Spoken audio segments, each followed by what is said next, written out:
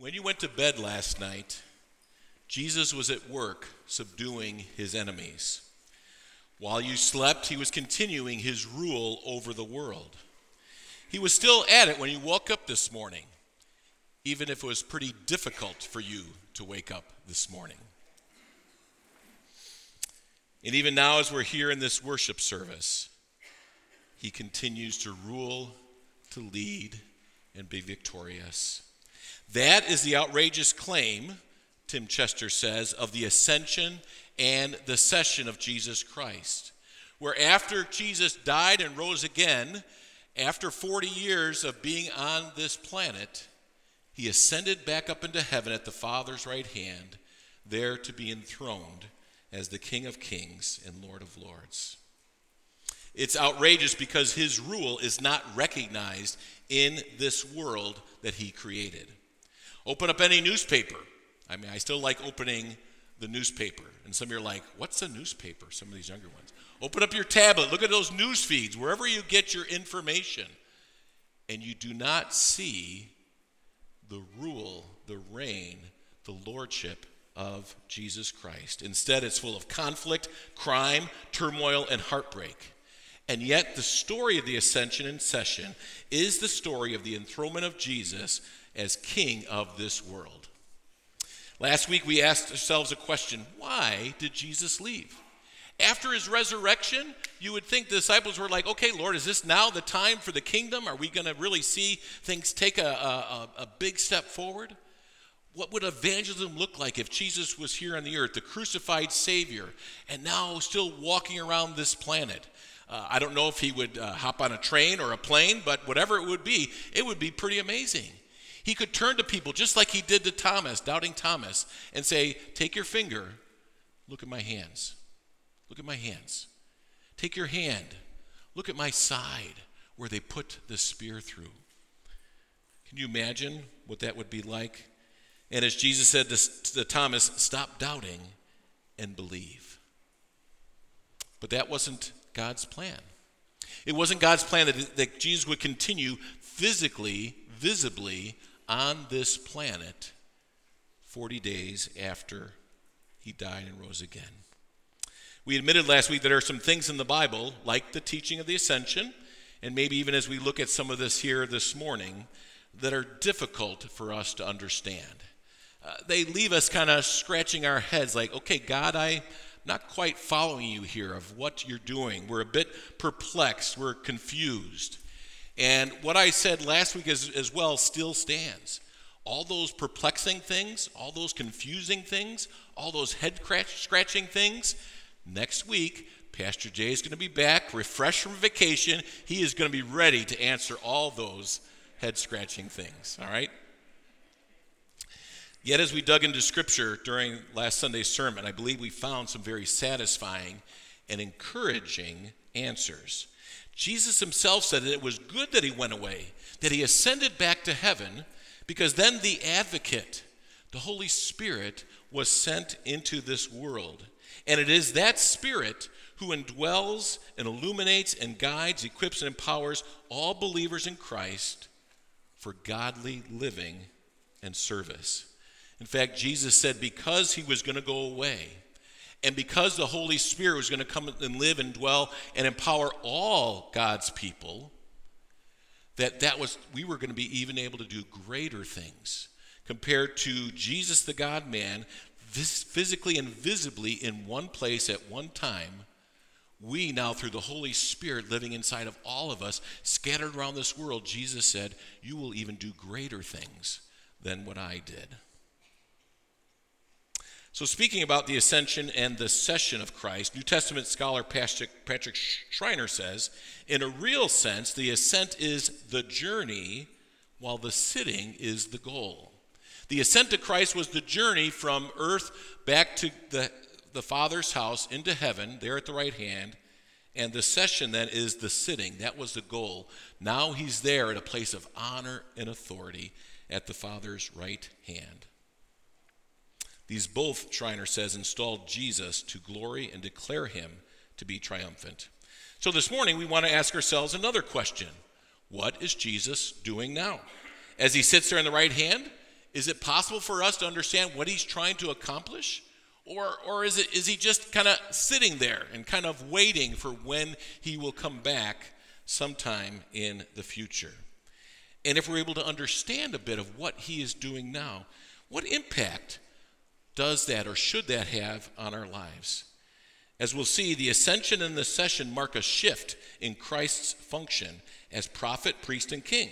For those of us who belong to him, who have been born again, it's imperative that we understand that shift.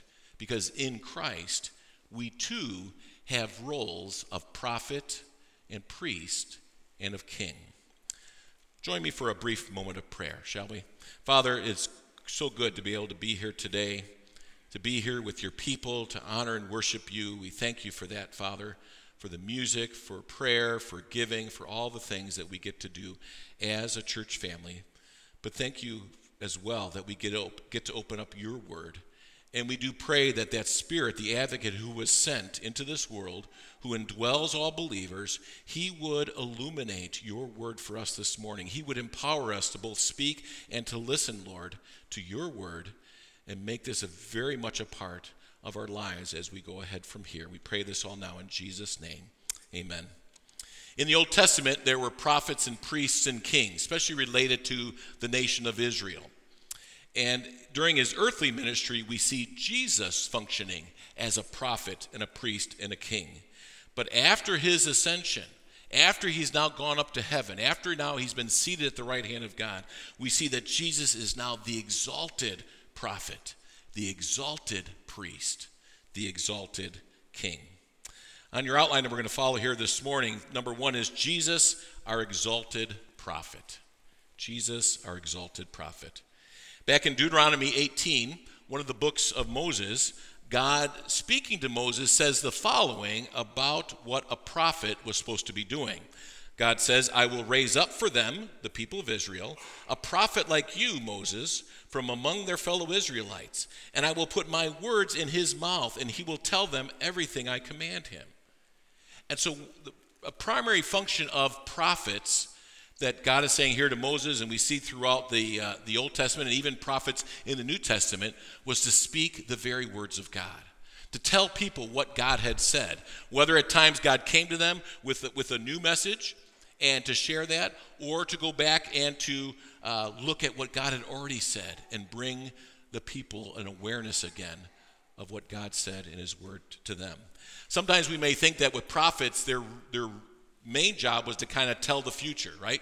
Sometimes that's what we have in our minds. A prophet, he's going to tell me what's going to happen. He's going to tell me, is my favorite sports team going to do really well this year? Am I going to get a good grade on that exam coming up? Or am I going to, and we fill in the blank. And God did use prophets to tell about future things. And those prophecies come true time and time again because God is the one giving the prophecies. And God is sovereign and will make all that come to pass. But really, the majority of the job of a prophet was to teach people the word of God. And certainly today, the vehicle of preaching is very similar in that way to what the prophets were doing, telling people the word of God. Jesus affirmed that he was a prophet. In Mark 6, as people were kind of, instead of honoring him for who he was, he says a prophet, talking about himself, is not without honor except in his own town, among his relatives, and in his own home. In Luke 4, when he was on a Sabbath day, he was in the synagogue, he was reading from the scroll of Isaiah and read this passage. The Spirit of the Lord is on me, because he has anointed me to proclaim good news to the poor. He sent me to proclaim freedom for the prisoners and recovery of sight for the blind, to set the oppressed free, to proclaim the year of the Lord's favor. And after he put the scroll down and sat down, he said, today this scripture is fulfilled in your hearing. What God had written hundreds of years before through Isaiah the prophet, that there was going to be the Messiah, the one sent from God to be the Savior of the world. And Jesus says, that is now fulfilled in your presence. Jesus was and functioned as a prophet during his earthly ministry. And now seated at the right hand of the Father, that ministry is so much more. It's interesting that in Acts chapter 3, in one of the sermons Peter has, he uses that passage in Deuteronomy 18 about how God was going to raise up a prophet.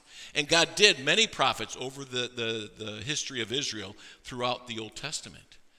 But Peter, under the inspiration of the Holy Spirit, says that was ultimately fulfilled in the Lord Jesus Christ. And so God has had many prophets throughout the centuries, but he has one exalted prophet, one true prophet, the Lord Jesus Christ. He is now the exalted prophet. It's interesting that he is the one about the Old Testament prophecies were made. Okay? The other prophets were talking about things that God was going to be doing, but those things all have their focus in the Lord Jesus Christ. Jesus, our exalted prophet. Second thing we want to look at this morning is that Jesus also our exalted priests.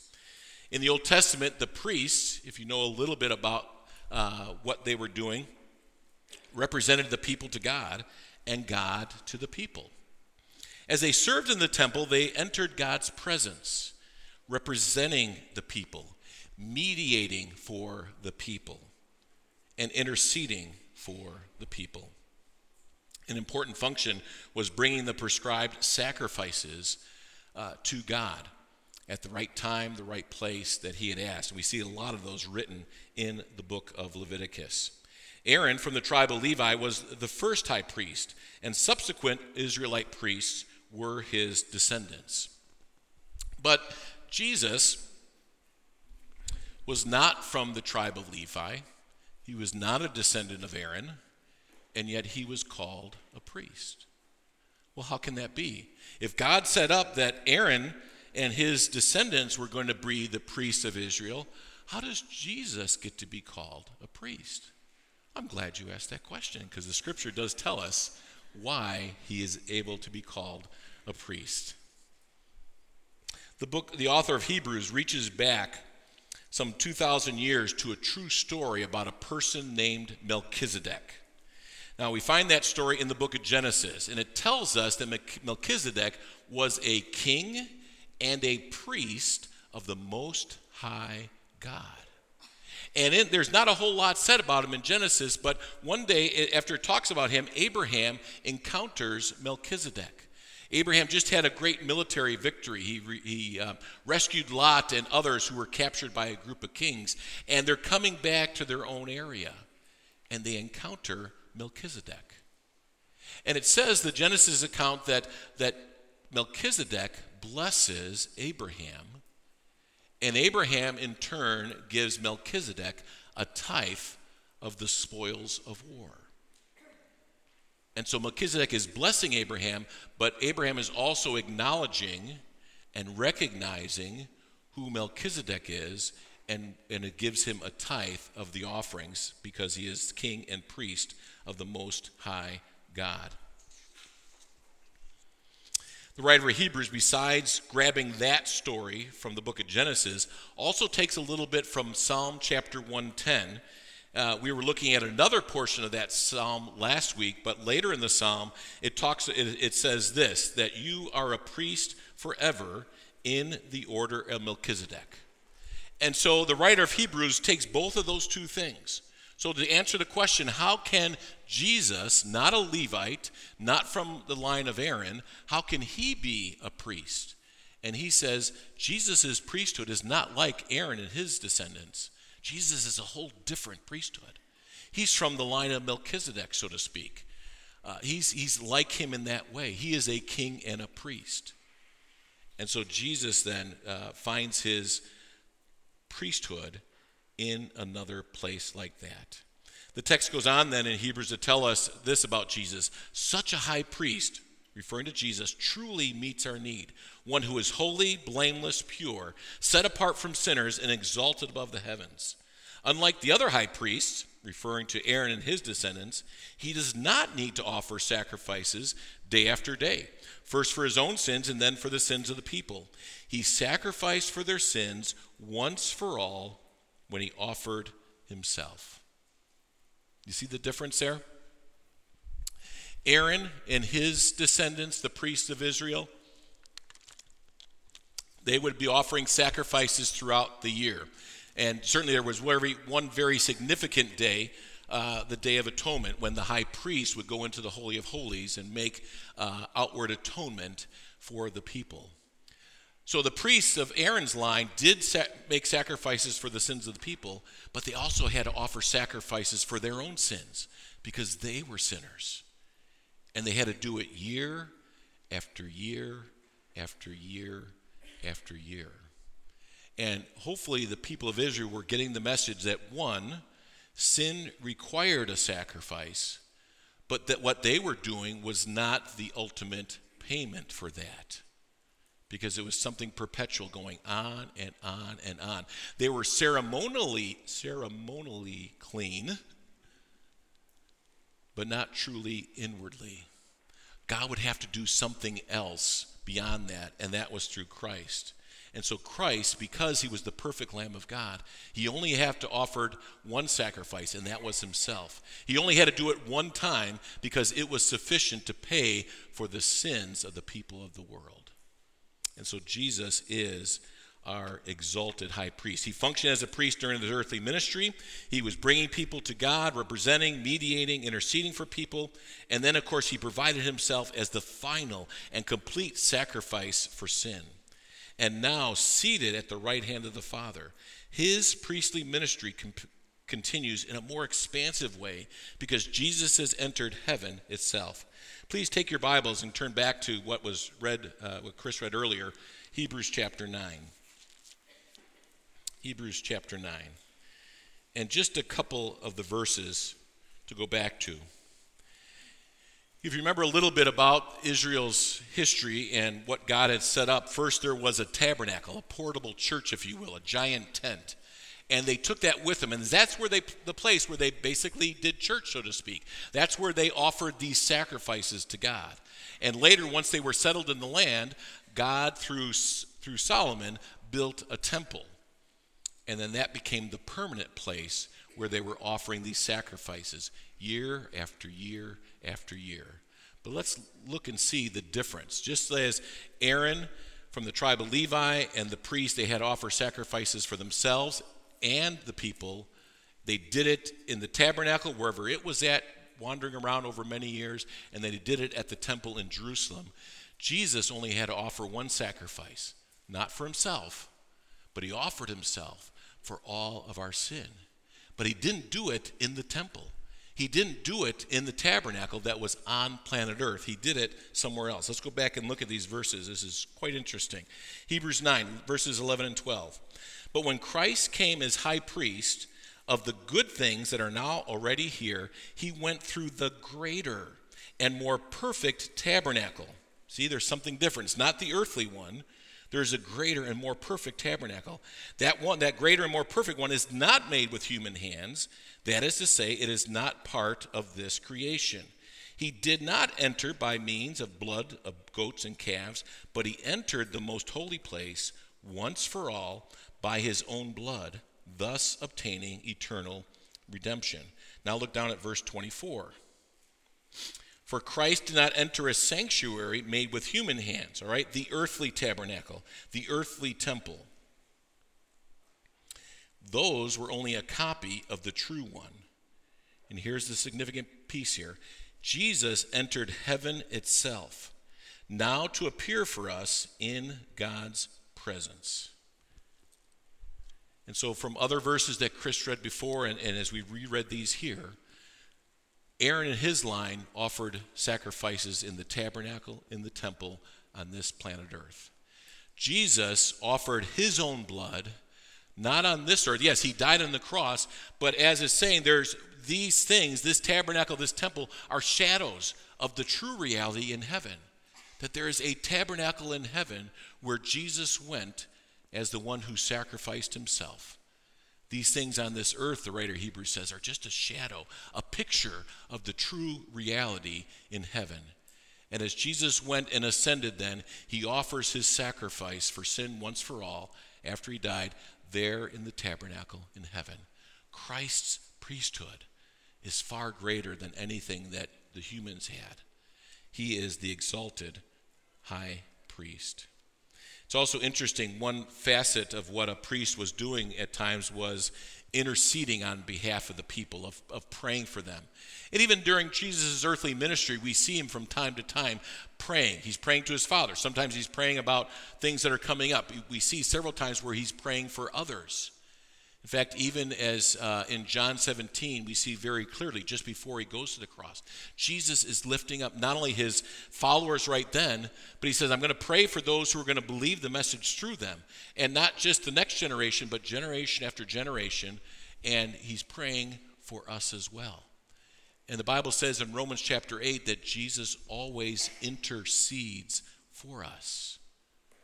So part of his ministry as a high priest in heaven is to pray for you and for me. You ever thought about that? Jesus, if you belong to him, if you have been bought with his blood, if you have been born again, you and I, Jesus is praying for us. He's interceding on our behalf before the throne of God. That's an incredible thing of what he's doing. There was one quote I came across, Louis Berkhoff, in his systematic theology. I think he says it so very well to help us think a little bit about what maybe Jesus is praying for. He says, it's a consoling thought that Christ is praying for us, even when we are negligent in our prayer life, that he is presenting to the Father those spiritual needs which were not present to our own minds, and which we often neglect to include in our prayers. And that he prays for our protection against the dangers of which we are not even conscious, and against the enemies which threaten us, though we do not notice it. He is praying that our faith may not cease, and that we may come out victoriously in the end. Isn't that incredible? Now, if you're like me, part of my prayer list and things I have, I'm praying for my family, and I'm praying for sometimes like I have an area like current needs, things that as we're aware of in the body of Christ here, and praying for those. I'm praying for ministry leaders and ministries and missionaries and other things, and we all probably have different things we're praying for. But after thinking about reading that and thinking about that this week, I realize sometimes I don't always pray for some of those things that Berkhoff mentioned. He says, I'm not always thinking, whether for myself or others, about the spiritual needs that are there. Am I praying for my ability to be able to identify maybe sin in my life, and Lord asking him to help me overcome that? Am I praying that he'd help develop the Spirit, would help develop more of the fruit of the Spirit in my life? Am I taking notice of that? Am I thinking about that? Are there other kind of spiritual needs? Am I praying for protection from dangers, not just physical ones, but the spiritual ones? Satan and his demons and what they want to do. We know that he tries to blind the minds of those who do not believe Christ. But he also tries to hurt us as believers. He can't take us out of Christ, but he may try to cause us to doubt. He may get us distracted. He could get me to think more about things of myself or things of this life and not thinking about the big picture of what is it that God wants. What does God want to do in my life? What does God want to do through my life? And it's so thankful and assuring that Jesus, in his role as the high priest, is praying on our behalf before the throne of God. Lastly, Jesus is our exalted King. Jesus is our exalted King. The Israelite kings, besides ruling justly and protecting the people, were to embody the Torah, God's laws. In fact, it's interesting, it says in Deuteronomy 17 that when the king was to take his throne, he had a job to do. He had to sit down somewhere and he had to copy God's law. He had to write it out. Now, the older generations, we would know a little bit about penmanship, right? Learning all that. That's probably not as a necessity anymore, right? Where everything's on the web, you can scan and paste and cut and do all this, or just, type out like that, and about penmanship. But he had to write down all these laws. And it says why he was to do that. He is to write for himself on a scroll a copy of this law taken from that of the Levitical priest. It is to be with him, and he is to read it all the days of his life. And here's the reason why. So that he may learn to revere the Lord his God and follow carefully all the words of this law and these decrees. Now, as we know a little bit from Israel's history, there were only a handful of some godly kings. The scripture doesn't tell us how many of them actually did this, how many wrote it down. I would think that quite a few of them probably did not. Or if they did, they probably didn't keep reading it all the days of their life that God asked them to do that, because that was so evident by how they ruled. So many of them did not follow God. So many of them led the people to worship idols. They didn't write down these things. And I was thinking about, writing things down. I'm not sure why sometimes your mind goes places, but I think I was in second or third grade, and something I did, sorry, you may not believe this, but I did something wrong in class, and I had to write 100 times, I will not something, or I don't quite remember. I'm sure I deserved it, believe me, okay? And we had just learned penmanship. Okay, the cursive. Sorry, we just learned cursive, right? So we're practicing that. So, I was thinking, and the teacher said, you got to write it in cursive. I'm thinking, oh man, because I had it down there, right? You have, your line paper, and if you're just printing it out, one I straight down the line, right? I, and then the L's straight down the line, right? Here's the young kid's mind, 8 or 9 years old, trying to think, how can I get done with this so quickly? Trying to write this all out. Some of you have been doing that too, I could tell. You're like laughing, like, yeah, I did that. Writing it out. I think I learned, at least for a while, that lesson, whatever it was that I had done wrong. But they were supposed to write out the law and read it regularly so they could revere the Lord their God and follow carefully all those things. Jesus, when he was to be born, it was announced by the angels that the Lord God will give him the throne of his father David. He will reign over Jacob's descendants forever. His kingdom will never end. And even during his ministry, Jesus talked about the kingdom. The time has come, he said. The kingdom of God has come near. Repent and believe the good news. And now Jesus is at the right hand of God. Jesus has been installed and enthroned as the exalted king. If you would, in your Bibles, turn to Philippians chapter 2, if you will.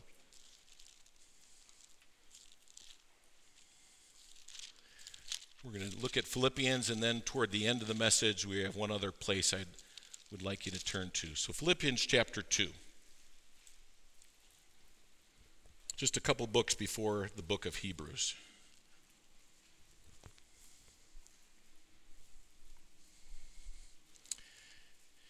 In this passage, really starting around verse 6, he starts talking about this. Some even look at it as almost like a hymn about the Lord Jesus and things about him. I'm going to pick it up there at verse 8. All right, Philippians 2, verse 8 and following.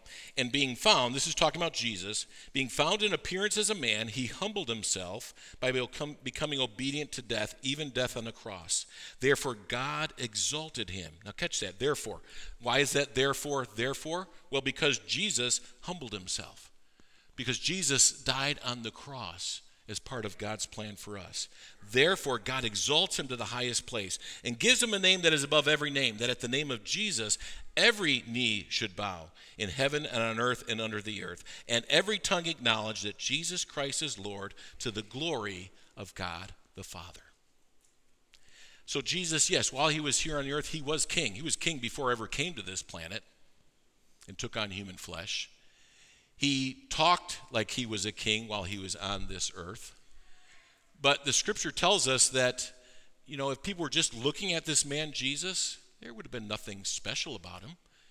He wasn't the tallest around. He wasn't the most well-built. He wasn't, he wasn't dressed in the fanciest whatever. He didn't have the high-end chariot that he rode around in or whatever else would have been done.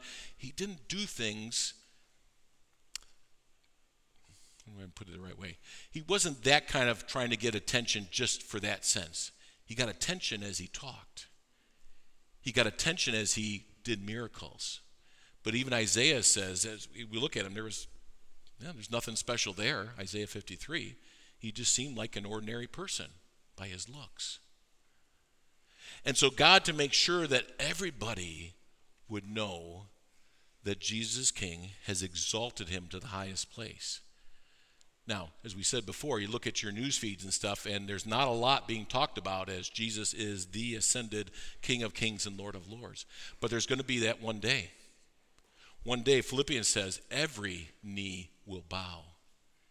Every tongue confess that Jesus Christ is Lord. There's going to be a day where then he's going to be recognized for the King as he is.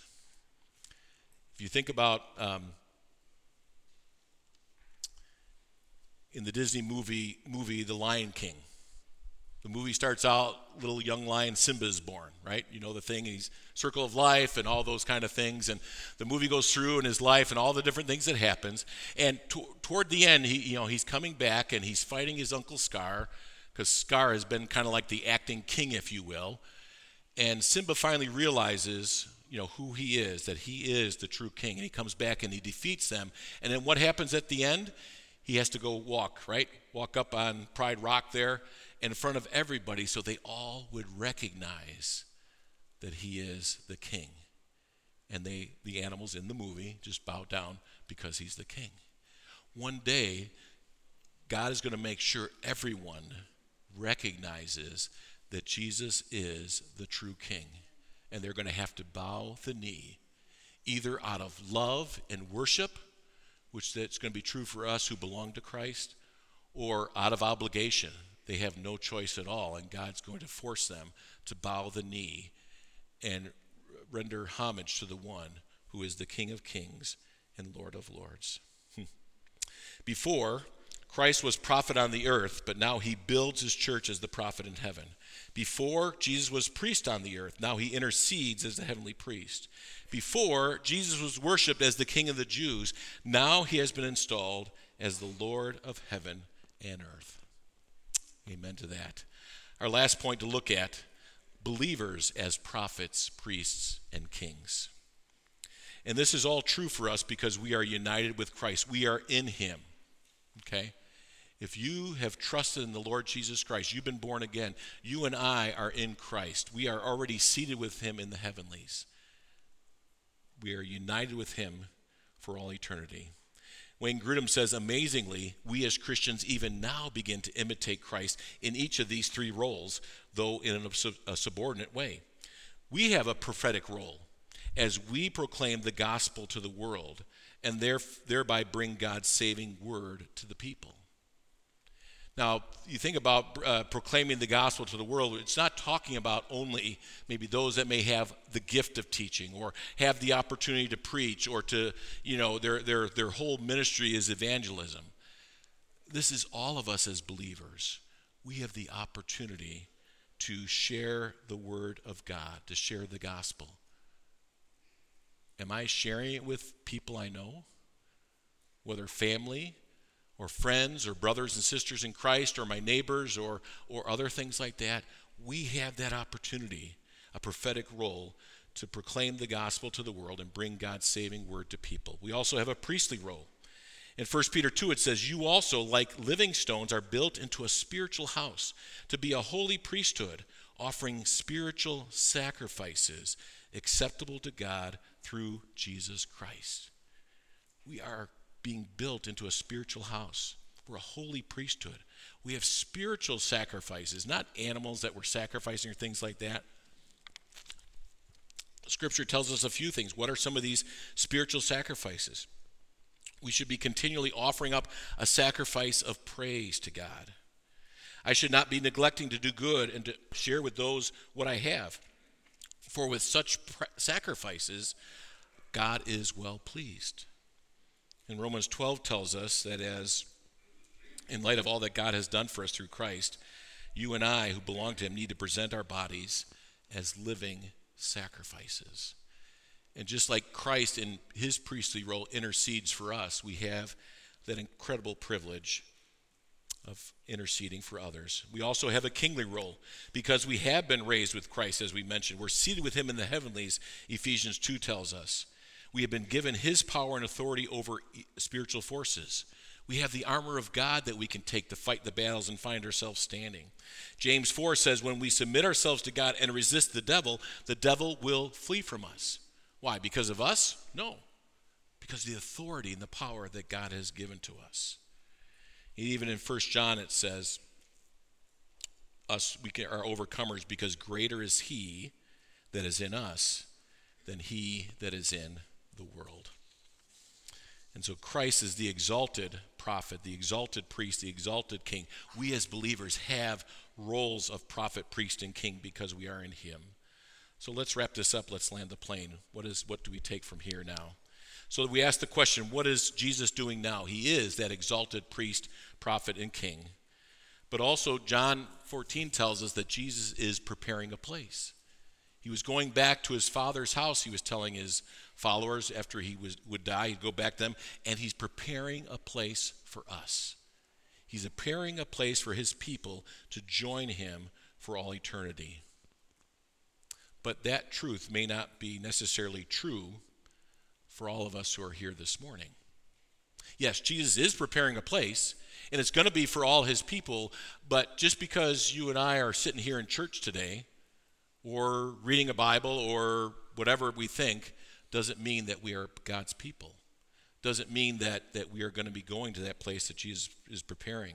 Jesus said in Luke 19:10 that he came to seek and save the lost. Jesus, the Son of God, came to this planet not only to teach and to heal people and live a perfect life, which he did, but he also came to be our Savior. And that begs the question, why do we need a Savior? From what do we need to be saved? And thankfully, God tells us exactly why we need a Savior and from what we need to be saved. The Scripture says that our sin, our disobedience of God's laws, our moral imperfection keeps us from knowing God personally and places us under eternal judgment. And the Bible is not ambiguous when it says who all fits in that category, for it says, for all have sinned and fall short of the glory of God. That's the bad news, if you will. But thankfully, God lets us know that there is bad news so we can be aware of it. Now, I guess you'd say there's even further bad news because God says you know what, Tim and the rest of you, there's not anything you can do to take yourself out of that position. There's nothing I can do to pay for my sin. There's nothing I can do to remove that eternal judgment that stands against me, and you can't do anything either. God had to do it for us. And thankfully, because he loves us so much, he did all that was needed. And that was in sending his son. Because of his incredible love, God sent Jesus so he could change that condition for us. The Bible says Christ took your sin and my sin on himself while hanging on the cross and paid the penalty through his death and resurrection so that we would not have to die in our sins. More than that, he also wants so we can be put into his family and enjoy a forever relationship with him. And this salvation from the Lord is offered to us, the Bible says, as a free gift. John 3:16 says, for God so loved the world that he gave his one and only Son, that whoever, what? Believes in him will not perish, but have everlasting life. Or Ephesians 2:8-9 says, for by grace you are saved through faith and not of yourselves. It is the gift of God, not of works, so that no one can boast. So in receiving a gift, you stop to think about it, you're having faith that person has given you a gift and that you're taking it for yourself. So when you see there that gift from Aunt Susie and it says got your name on it, you realize that she wants to give that to you, and by faith you take it for yourself. We need this gift from God, and it's received by recognizing our need of a Savior, our being rescued from eternal death, turning to God and putting our complete faith and trust in Jesus and what he accomplished on the cross. And the amazing thing is that God says today can be that day of salvation for you. Some of you may have come in here this morning. You are not, Jesus is preparing your place, but right now you don't have reservations to go there because you don't belong to Christ. But today that can change. You can come to God in humble faith, turn to him and say, God, I desperately need a Savior. Only you can save me through Jesus Christ. and embrace Christ by faith and trust in him alone. If you have questions about that or anything else, after the service, we're going to have some people up here to talk with you about that, to pray with you about these things. I'd hope you come and take advantage of that. The last place I said we were in one more place. Let's go to the end of the story, Revelation chapter 21 and 22, in just a couple verses. Revelation 21.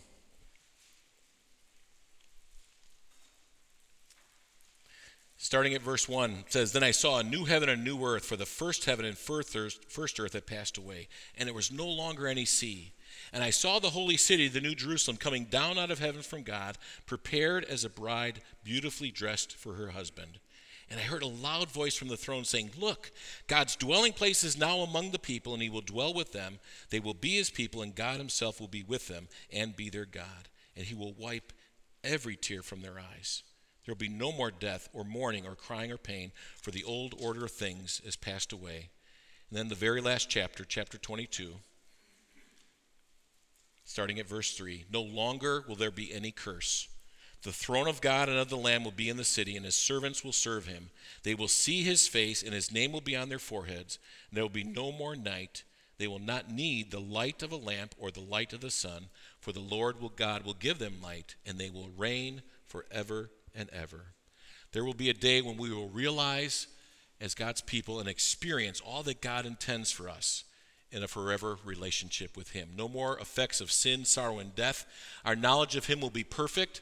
Our worship of him will be perfect as we behold his face and we dwell in his presence, and we will reign with him over the universe. So be encouraged, church. Be encouraged, followers of Jesus Christ. Be joyful, be hope-filled, because our God reigns. And may the Lord allow these great truths to overshadow, to win out over the challenges, the grief, the disappointments we face in this life, because those are so real. And they just seem to keep piling up on us at times, and we get discouraged, and we get our eyes off of Jesus. And to kind of take a little bit of the language of Romans 6, as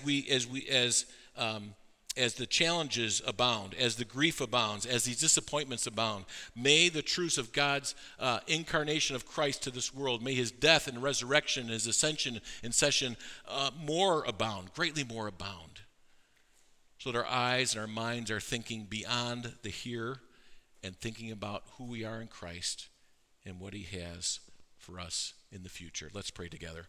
Heavenly Father, thank you so much for these amazing truths about this, for all that Jesus came to do, from taking on human flesh to living a perfect life, giving his life as a sacrifice, substituting himself for us so that you could offer us the amazing gift of salvation. Father, we thank you for that.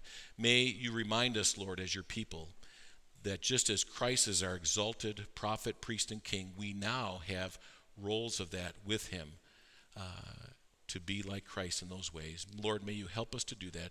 May we be encouraged that you are the God in control. And we pray this in Jesus' name. Amen.